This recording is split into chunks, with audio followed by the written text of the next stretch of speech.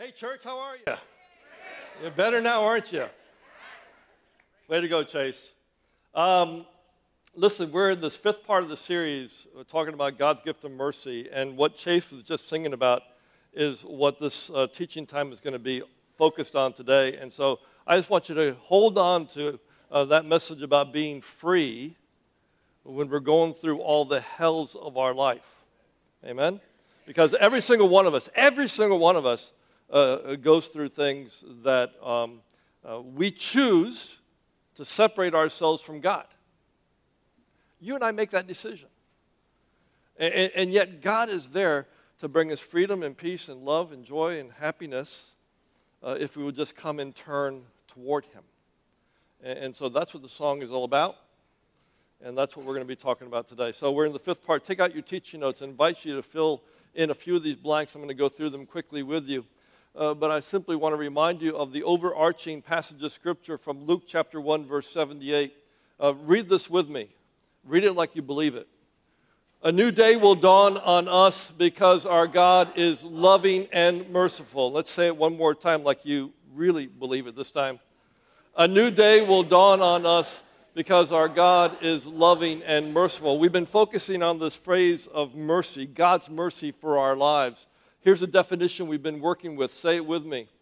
Undeserved forgiveness and unearned kindness.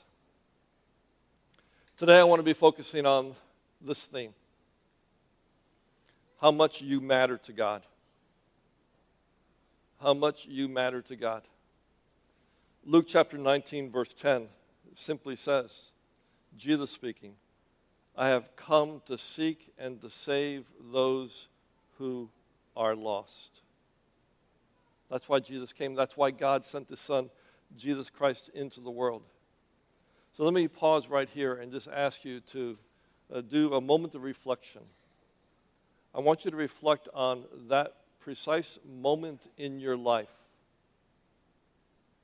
when you made a decision to turn away from God. If you can't think of one of those, then I want you to be thinking about this. I want you to think about a moment in time in which you have found yourself far away from God. Do you have that in your mind? Let me share a story with you. Many of you have heard a lot about my father. My father, who was also an ordained pastor in the United Methodist Church, and he and I just had so many things in common. But this is a picture of my mother and father. My mother has been on my mind a lot over these last few days, probably ever since Mother's Day, because on June the 12th we're going to be celebrating her the 10th year of her death since she died. And I don't know, maybe it's just because it's 10, it's kind of hitting me hard this year, and I've just become really aware of it in my heart, my mind, my soul. But one of the great stories about my mother is when, and some of you have heard me share this story before, but when I was in third grade, I was 9 years old. We lived in Sarasota, Florida.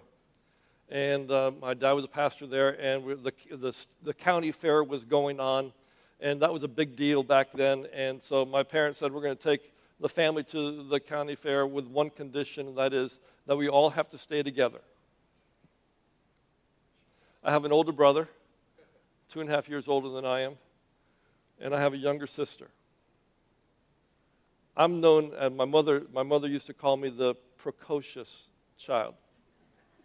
She also had other names for me.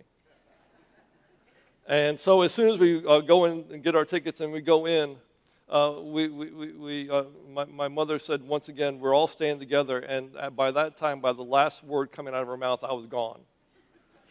Because I wanted to go have a lot of fun, right? There's just so much to do, so many rides to do, so many animals to go see. I mean, I just loved all parts of it, especially all the cotton candy. And so I started running around, and it was a beautiful day, and all of a sudden, the beautiful blue sky turned into gray clouds and then turned into black clouds, and the wind started picking up, and as the wind picked up, you could see darker clouds rolling in, and then the rain started coming, and the rain started pouring, and the wind was blowing hard, and the lightning was popping all around us. And this precocious 9-year-old boy was not so interested in being alone, but wanted to find mommy and daddy. And they were nowhere to be found. And so I finally just say, okay, I'm going to sit right here in the corner so I could look outside just in case my mother or father would come looking for me. And I sat there for several minutes, and as I was sitting there, 10 minutes go by, and all of a sudden, I see this woman, and you see that hair of my mother? That was never out of place. And my mother, with newspaper over her head, she looked so ridiculous, came looking for her son. And as soon as I saw her, I picked up my stuff and I just ran towards her and I gave her a big old hug. We were getting poured on. Just rain was pouring, lightning everywhere. And I just said, Mom, thank you. And she said, son, I love you. And the rest of the day I spent my time with my mother and father. How much does God care for you? Exactly that way. We may choose to walk away from God. We may choose to run away from God. We may choose to break a covenant with God. We may choose to break a promise with God. God, I promise that I will always be your child. I will always be your friend. And the reality is that we start walking our own ways. And we start living our own way. And we start walking down our own path. So when was the last time? Or maybe you're in it right now, that you felt yourself walking away from God. Or maybe you're running. Because what God wants you to know above everything else is that you matter to God. You matter. See, there's a misconception. The misconception is that people first must get cleaned up before they come into the church. That's false. The reality is that what God wants is for us to be a society, a people that would welcome people no matter how far they are away from God, no matter how far they are away from Jesus Christ.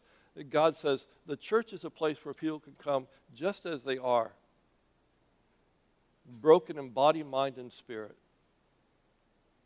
And this is a place where you will always hear God say, you matter to me. I love you. I care for you. In the New Testament, the Gospel of Luke, chapter 15, there's three great stories. I love this chapter. I invite you to look at your teaching notes. Maybe you might want to pull out the Bible that you brought with you or the Bible that's right there in front of you. I invite you to do that. I'm just going to quickly retell these stories because there are three stories here about being lost and then being found. The first story comes from Luke chapter 15, verses 1 through 7. It's a story of the shepherd who loses one of his sheep. The second story is from Luke 15, beginning with verse number 8. And it's a story of the woman who's lost a precious coin. And the third story is about a man whose son said, Dad, give me all of my inheritance. And he goes off and he squanders it all. Sometimes we call it the prodigal son. So what you need to understand is that the image of the shepherd and the image of the woman and the image of the father in these three stories is the image of God. That's who God is. And we are, the people are, we're the lost sheep, we're the lost coin, and we are the lost son. So let me just quickly share the stories for those of you who may not know these stories. The first is the story of the lost sheep. And we're told in the scripture that there's a shepherd, and he every day he takes the sheep out of the sheep pen and goes out into the fields for his sheep to graze, and then every night he brings the sheep back into the sheep pen. Now the sheep pen is not inside the city walls; it's just outside the city walls, but it has walls that will protect the sheep from all of the predatory animals around. And there are several shepherds that put all of their sheep in there. So it's not just one shepherd, it's a lot of shepherds and a lot of sheep. So every morning the shepherd would come by and he would open the gate, and another shepherd would be standing there, and he would count the sheep as they go out to make sure that he had all the sheep before he got out to the fields. And so the shepherd would walk by and he would call into the sheep pen, come on guys, it's time to go. Whatever he did. Sometimes he'd have a little flute and he played, and all the sheep knew the voice of the shepherd or the sound of the flute, and they would walk out to the fields together, all 100 of them in this story. And so as they're out there and it's time to come in, the shepherd blows his whistle again, and the sheep start following him back in, and they go into the sheep pen. And as they're going in, though, the shepherd counts to make sure he has all 100. And he counts this day 95, 96, 97, 98, 99, and there's no 100. So he closes the gate and he goes out, and because he has one sheep that's missing, he goes out into the fields right where they were, and he starts looking for them. And perhaps the little sheep may have fallen into a crevice of stone and may not have been able to get out and was crying out for help. And so he took the crook of his shepherd's staff, and he pulled it out, and then he put the sheep on his shoulders, and he walked back to the getting my stories mixed up, to get where the sheep were. And he did that because he needed to have all 100. Now, it's very interesting if you look at the end of the story, and that is that the scripture says in verse 6 and 7 that when the shepherd found the one lost sheep and he brought it back, what did they do next? Anybody tell me? They celebrated. They had a party. I like the word party better. I think they had a hearty party. And so they had the party. And so then we're told the second story, picking up with Luke 15, verse number 8. And it's the story of the woman who has 10 precious coins. And one day she goes to look at her 10 precious coins, and there's only 9 of them there. And so she goes and starts looking and sweeping and cannot find it. Turns the house upside down and still cannot find it. But she keeps on looking, hour after hour, day after day. Finally, she finds that lost coin. And when they have that last coin, when she finds the lost coin, what does she do? She takes it and puts it with all the other 9. Then what does she do? She has a party. It's a pretty popular theme. And then we come to the third story. The third story picks up Luke 15, beginning with the 11th verse, and it goes through verse 31. And it's a story of the rich man who is there, and he is prosperous, and he has 2 sons. One son who was very much a part of what his father's dream was for him, and a second son that I can relate to really, really well, the precocious son. And the precocious son said, Dad, I want my share of the inheritance. And the father doesn't argue. So he gives his inheritance. And that son takes off going towards Las Vegas. He got to Las Vegas, and he started spending all of his money on wine and women. We're a PG crowd today, so I'll leave it at that. And so as he started spending all his money, he had lots of friends, and he has lots of friends until when? Until he didn't have any more money. And then he couldn't find a job. And so here's a good Jewish boy, and he's doing what? He is slopping the pigs. Good Jewish boys and pigs just don't go together. And so he's finally laying there wondering, okay, what the heck am I going to do? And as he's figuring this out, he says, you know what? The servants back home for my dad, the guys that work for my dad, they have it far better than I do. So I'll just go back and I'll tell my dad, you know, Dad, I want to be a servant. Just allow me to be a servant. You don't have to do anything special for me. And I love what the story says. The story says that the father sees his son coming from a distance. And the father runs to the son. And when he gets to the son, he doesn't say, you know, where the heck have you been? What have you done with yourself? He doesn't show frustration. He doesn't show anger. What does he do? He says to another servant, hey, go get the family robe and put it around my son. Go and kill the fatted calf. We're going to have a party tonight. And go and get the signet ring, the ring that has an emblem on it that when you put it in wax, it's just like the Black American Express card today. It's perfect. And the son said, but Dad, I don't deserve this. And he said, no, you don't deserve this. But this is my gift to you. So let me ask you again.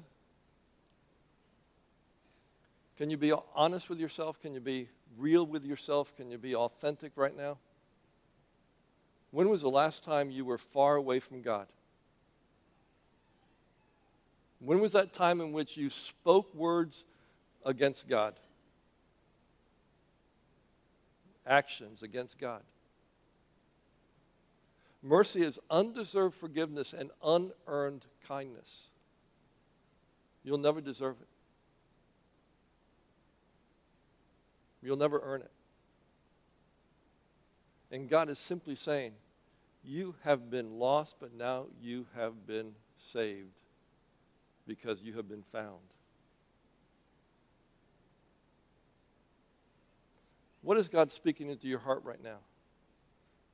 Some of you might be experiencing some pain because you really have been suffering, carrying this baggage of anger and hatred against God. God, why did you allow this to happen to me? Well, we have to confess, guys, it's because of our stupidity. My stupidity. So I think it's interesting that at the end of each of these stories, they have a party. And so here's reality. Here's what I believe with all my heart, body, mind, and soul. That when one person crosses over the line of faith, when one person crosses over the bridge of faith, that that the people in heaven are having a party, celebrating that we have become close to God once again. God wants to have a party for you. God wants to have a moment in time in which you can celebrate an intimacy with God that you've never, ever experienced before. So how is it, let me just go through this very quickly. How can you connect with God today? How can you connect with God's mercy today? Write this down real quick. I don't have much time, just write it down quickly. Here's the first one. When you got to get fed up with your current reality. You've got to get fed up with your life. Many of you know that I've had a lot of experience with alcoholics and addicts, just a lot of experience. And my brother, who's now been clean for, 28, 29 years, he was an addict to heroin, alcohol, you name it, he had it. And he's the first to tell me, until a person is ready to give it up, they're not going to give it up. So what is it that you need to get honest with about your life right now? What is it? How can you get fed up with your current reality? God, I'm broken. God, I spoke this. God, I did this. God, how can you just get honest with God? The second part of that is that we have to confess our sin. We have to own up to our sin. The scripture says in the third story that the second son who went away, that he, when he finally came to his senses, is the way the phrase goes. He had a confession. Right now, I invite you, in a few moments, we're going to celebrate Holy Communion. I want to invite you in a few moments to have a moment of confession and say, God, here is where I have sinned and fallen short of you. Here is what I have done and fallen short of being connected with you. This is my confession to you, that I want to separate myself from my past, and I want to be able to have something fresh and new in my life today. And that happens when we claim God's mercy. And here's the third. You simply offer yourself to God. You offer yourself to God. You know, in verse 12 of the story of the prodigal son, he said, give me my inheritance. In verse number 19, he returned and he said, Father, give me mercy. And then in verse 23 and 24, it says, filled with love and compassion, the father ran out, put the robe on him, gave him the ring, and he had a party. Folks, where are you broken today? Where do you need to confess? What do you need in your life today that you don't have because you have never, ever given your heart, your body, your mind, and soul to God completely? God's mercy is sufficient for you this day to wash you pure as snow. So how much does God love you? How much? Enough that he sent his son, Jesus Christ, to die on the cross for you. That's how much God loves you. That's how much you matter. John 3:16.